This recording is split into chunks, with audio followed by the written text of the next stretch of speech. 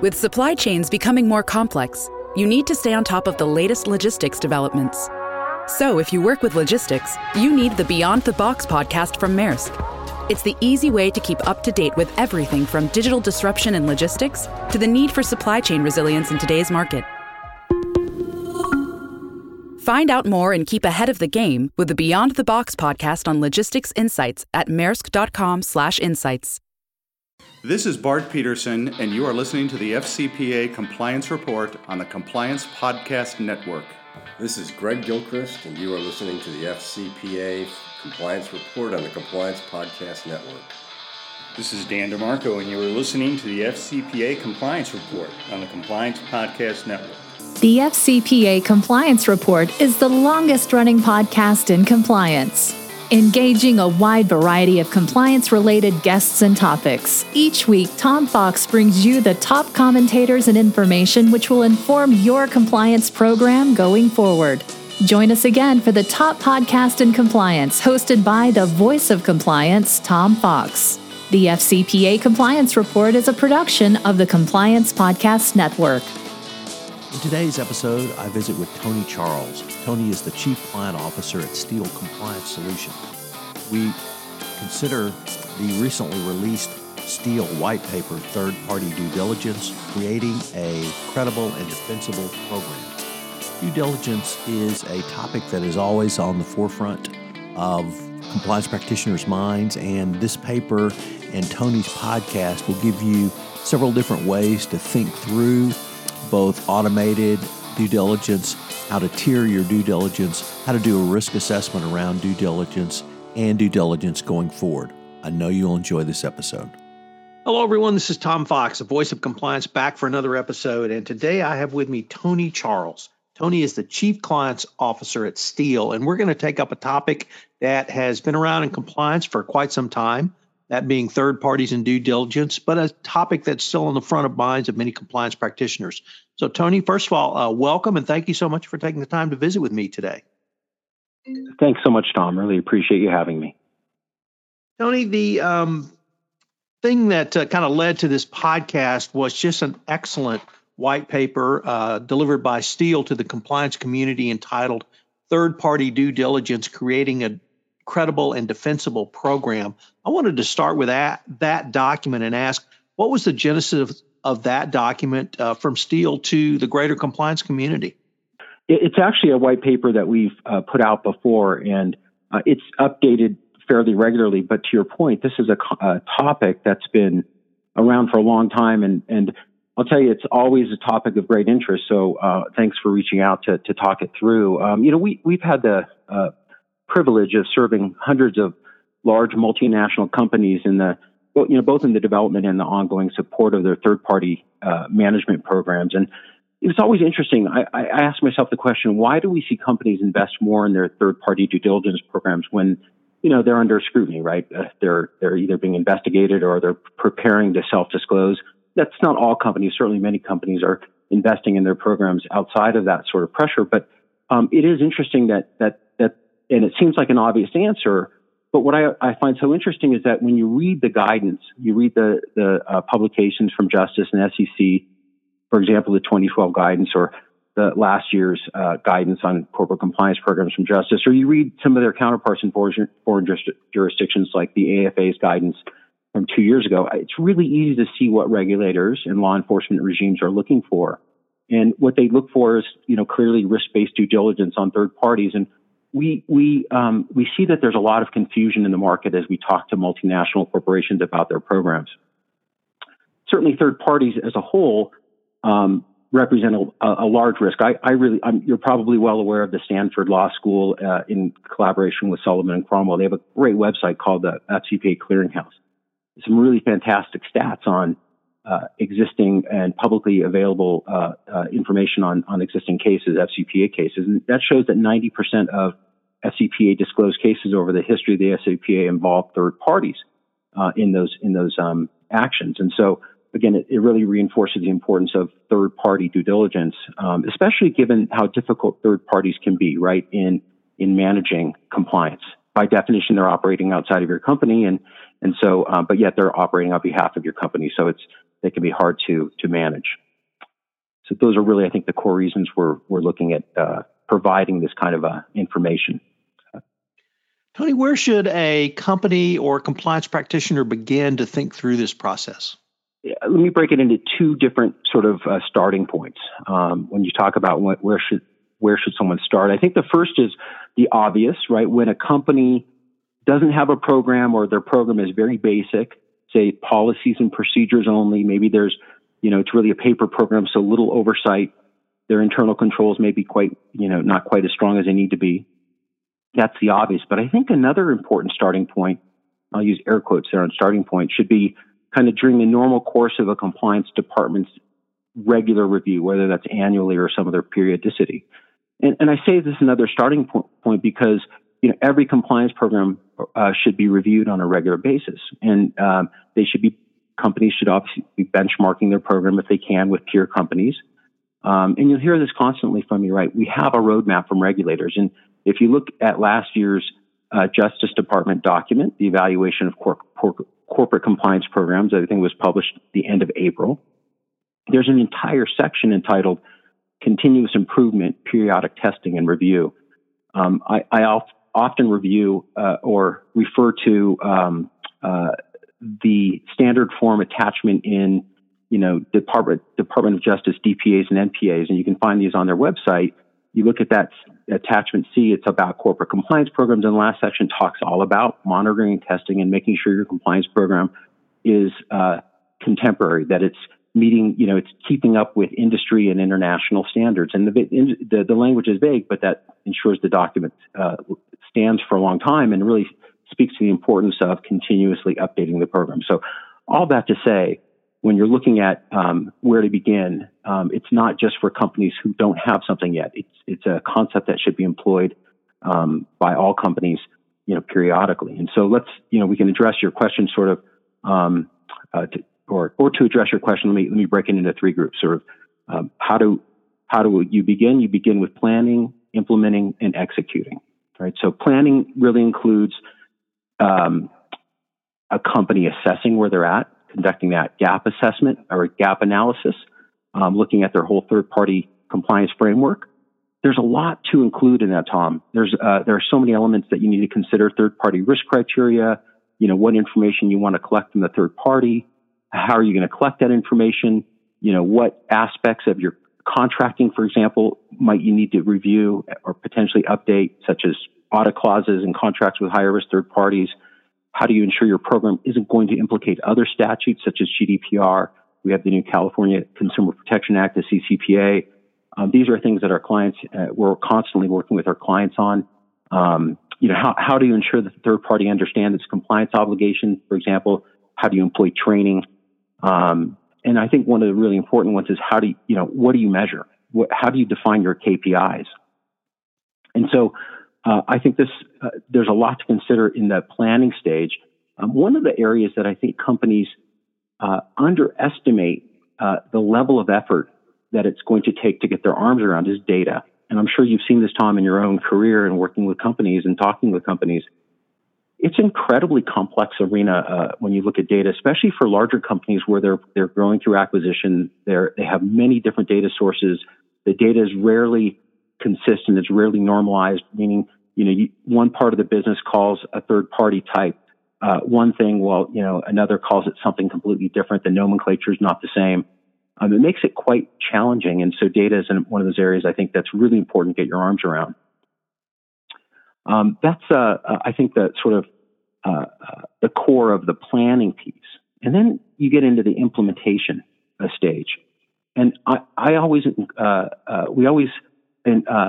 suggest and consult clients to really engage a multifunctional team frankly, even at the planning stage, but especially at the implementation stage. It's so critical that you get the different functions that are going to be involved in and touch or be affected by your compliance program in the stage before you're executing the program. So IT, finance, procurement, legal, compliance, obviously the business, all of these functions really need to be involved early and often in the planning and execution or in implementation, so that when you get to execution, all key stakeholders are already well aligned to the program.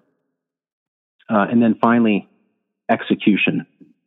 I think, that it seems obvious, but, you get the program rolling. Part of that, it needs to include auditing and monitoring the program, making sure it's effective. I mean, this is one of the hallmarks, right, of this new sort of this Department of Justice guidance that says, does your program work? Is the program effective? And how do you measure effectiveness, right? So this is probably a good place to introduce the importance of analytics. And I can't emphasize enough how important it is. I don't think there's ever been as strong a call to action as there is today to make your program data-based. And again, you think about the new DOJ guidance that asks one of those fundamental questions, does the program work? And you can't answer that without implementing a robust analytics component to your program. So, I think the theme or the moral of that is a well-designed program should consider the KPIs in advance of implementation. It should be part of the design of the program. If you're looking ahead and planning for what are you going to try to answer long-term. Tony, what do you see as the levels of due diligence? There's really three distinct levels, Tom, and then there's lots of combinations and permutations, in between each level. But at the core, there's sort of three basic levels. There's the database level. This is an automated check where you're plugging names into some sort of system, and it's running, it's screening against whatever lists or data sets are available in that particular system. Something most companies are doing anyway, right? These are standard checks.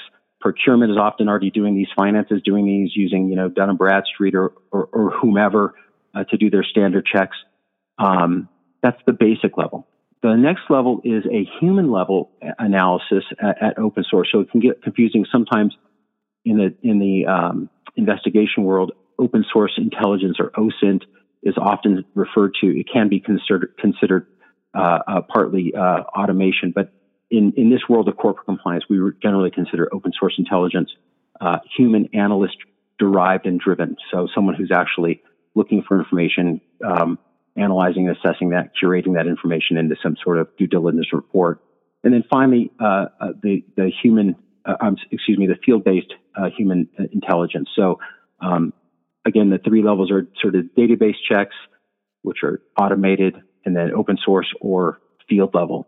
I'll start with the field level, just sort of to describe sort of the advantages and disadvantages, right? So clearly, field level it's the most robust.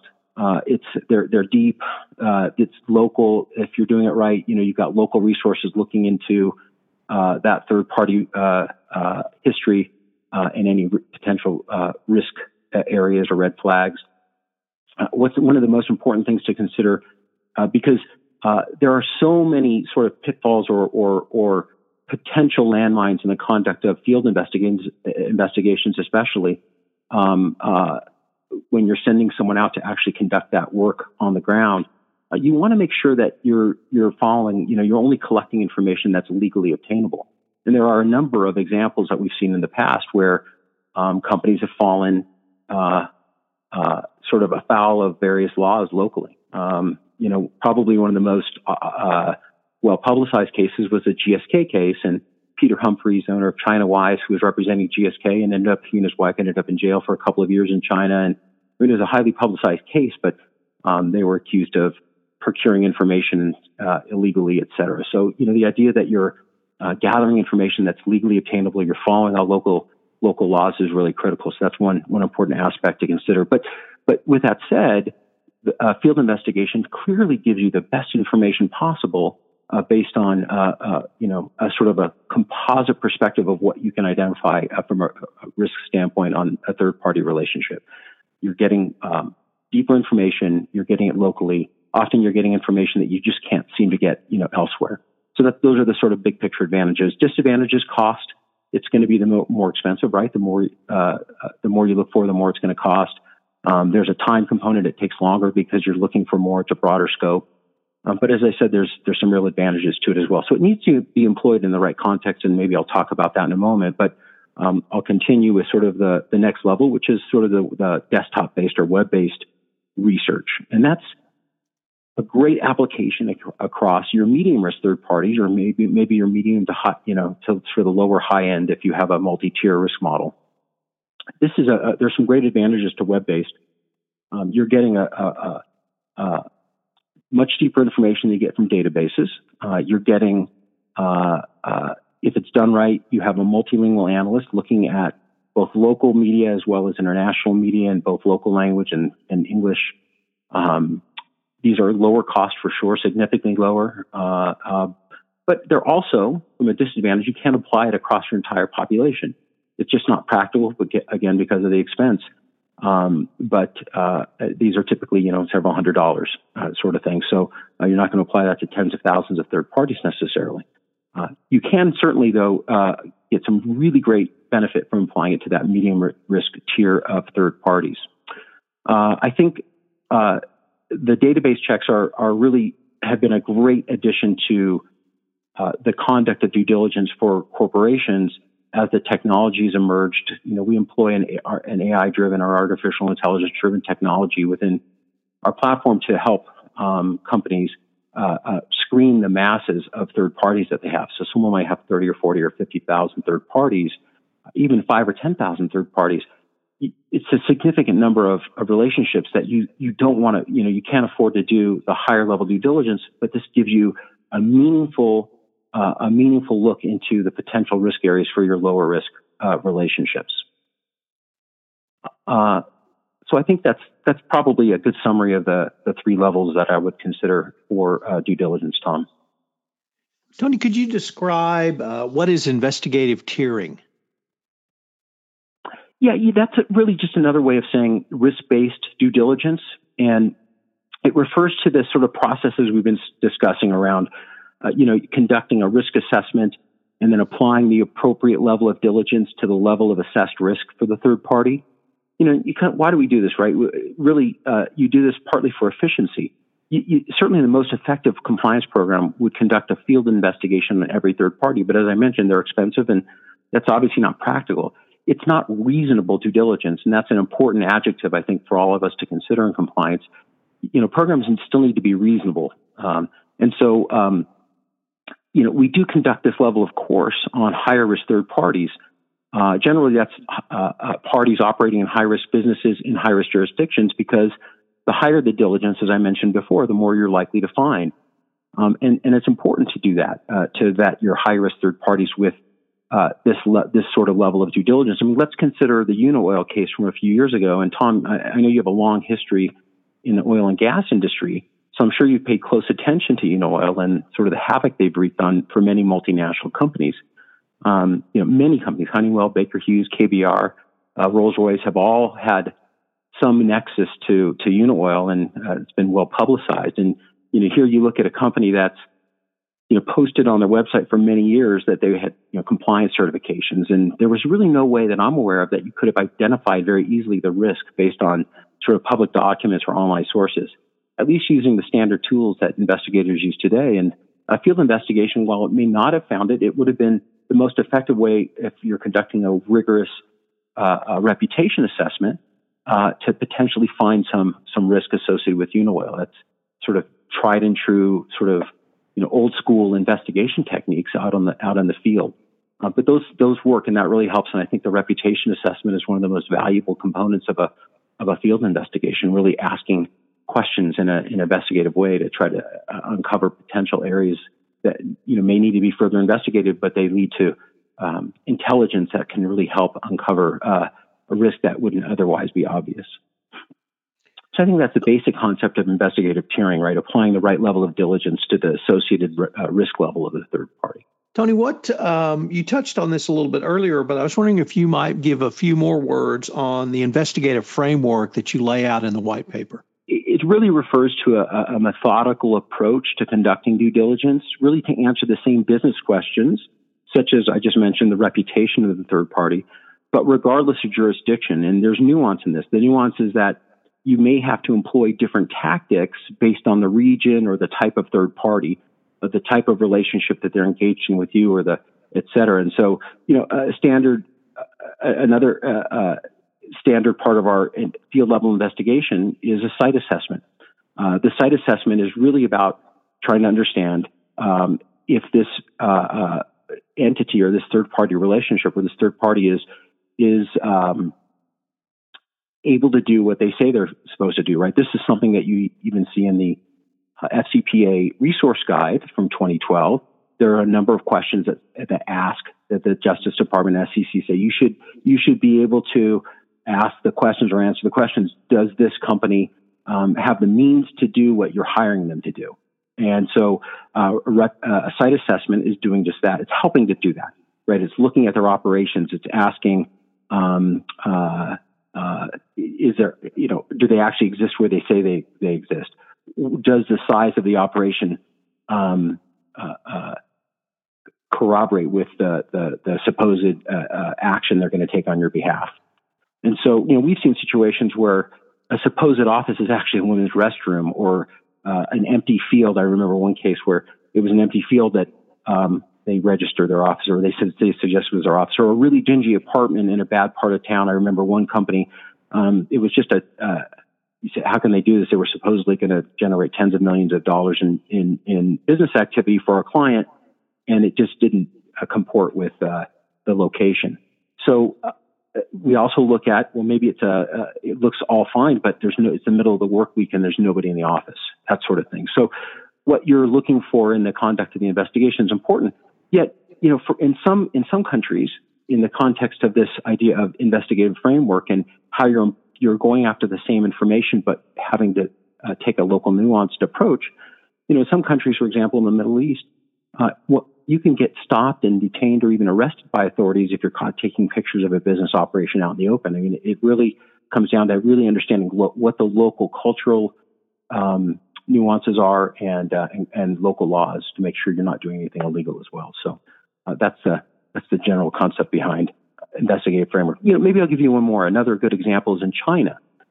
When you're conducting open source investigations in China, we all know that there's some information available online in China that may not be available outside of China, due to, in essence, what the PRC is sort of containing information.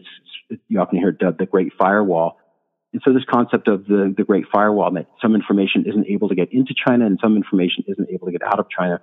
For that reason, we have analysts in China on the ground as well as outside, and we try to be able to deliver information, from both inside and outside of the country. But that's another example of employing this investigative framework. Tony, I'd like to turn now to the issue of technology. And where do you see the critical components of an automated system around third parties and due diligence? I think, like most things, this can seem basic on the surface. As you dig in, though, you start to realize there's a really lot to consider. So things like how do you automate the collection of information from the third party, whether that's through due diligence questionnaires or some other mechanism, collecting legal attestations for your anti-corruption declaration, automating the process of risk assessing and defining the requirements of the third party relationship with your company, based on potentially a lot of different criteria, how you're engaging with that third party, their jurisdiction or country level. The most common there is using the corruption perception index, looking at various other aspects to build that risk assessment. These requirements could then drive things like your contract provisions, or the level of training that you want to provide or that's required for that third party to take, the level of due diligence that you want to conduct or need to conduct on that third party, et cetera. So there's a lot that you can automate through that. A big part of automated due diligence centers on the type of information and data sets that you're going to then use. So you sort of, when you think about automation, you think about the onboarding, managing, and monitoring of that third-party relationship. So sort of from the onboarding, kind of what I've just described, collecting information, risk assessing that third party, conducting certain levels of due diligence. Part of that is also automated due diligence. So sanctions and watch lists, politically exposed persons data, SOE, state-owned enterprise data, negative news screening, defining which lists you want to screen by different types of third parties, defining who's going to adjudicate the results. There's just a tremendous amount of false positives that company might need to sort of swim through, which means you need to really plan ahead on how you're going to automate your due diligence so that you're not overwhelmed with false positives that need to be cleared. We provide the service for clearing for our clients just because it's such an area of need for companies. They don't have the headcount to support that kind of effort. So it's pretty common in the industry to have that service. And then finally, as I referenced above, before, analytics. What reports do you want your automation to provide on a regular basis? Do you need these reports on a daily, weekly, monthly, quarterly basis, et cetera? And I think this is really, again, as I mentioned before, the linchpin to ensuring that you have an effective program. One that's credible and defensible is having the right reports being generated on a regular basis to help you run your program effectively. Tony, unfortunately, we are near the end of our time, but we're going to link to this great resource in our show notes. But if our listeners wanted any more information on third parties, due diligence, any of the concepts or ideas or topics that you've raised in this podcast, where could they go? I think the easiest thing, Tom, is for listeners to go to steeleglobal.com, and that's STEELE global.com. You can click on Request a Demo, and you'll get contacted by one of our folks who can, they'll seek to understand your need, and they'll get you connected with the right folks. So, Tony, I wanted to thank you for taking the time to visit with me. Our listeners do not know, but we've tried to do this several times, and I'm glad we were finally able to get a recording down. This has been a fascinating podcast on a topic that, like I said, has been around. I've been in compliance since 2006, and it's always been in the forefront of mind. So I wanted to thank you for helping us work through this topic today. Thank you for having me, Tom. I greatly appreciate it. I've watched and admired your work for many years, and it's a pleasure to speak with you today. Hello, everyone. This is Tom Fox again. Thank you for listening to this episode. I'm going to link to the Steele White Paper Third-Party Due Diligence, Creating a Credible and Defensible Program. You should definitely download the white paper. It provides a lot more information than we were able to touch on in this podcast. Also, if you have not done so, please rate our podcast on iTunes, as it would help in our rankings.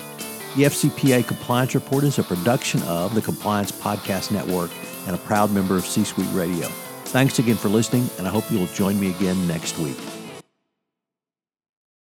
This podcast is a part of the C-Suite Radio Network. For more top business podcasts, visit c-suiteradio.com.